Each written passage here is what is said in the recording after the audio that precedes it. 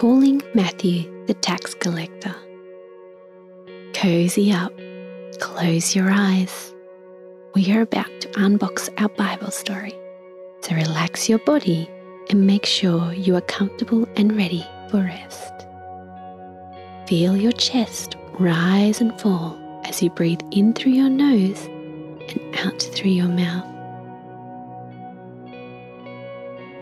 Our story begins with Jesus meeting some more new friends.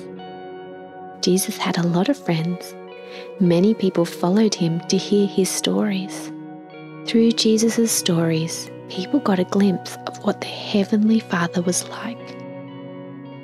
As Jesus was walking through town one day, he noticed a man named Matthew at his stall at the marketplace. Matthew didn't sell anything. He collected money that people owed, but he would also steal money from people. He was called a tax collector, but everyone in town knew he also stole. Because Matthew wasn't kind to people, he didn't have many friends. Jesus noticed Matthew, and he knew he didn't have many friends.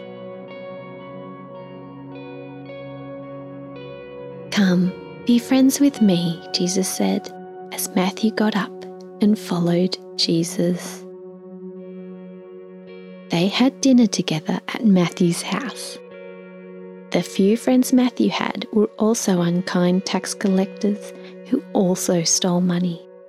As Jesus was eating with them, some people asked Jesus' disciples why Jesus would eat with people who were not kind and not very nice people.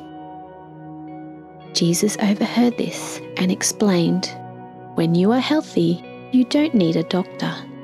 When you are sick, that's when you need a doctor. I have come to be friends with people who want to know God. Through knowing God, they make good choices because they love God. There are people who think they are perfect and they don't think they need God.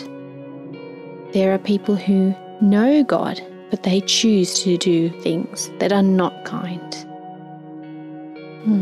Let's pray. Thank you, God, for sending Jesus to be the doctor to the sick. We pray that we will know you and love you and make good choices to be kind. Amen. This podcast was made possible with the support and equipment from our friends at Bible Unboxed. Music by Greg Bell and voiced by me, Kieran.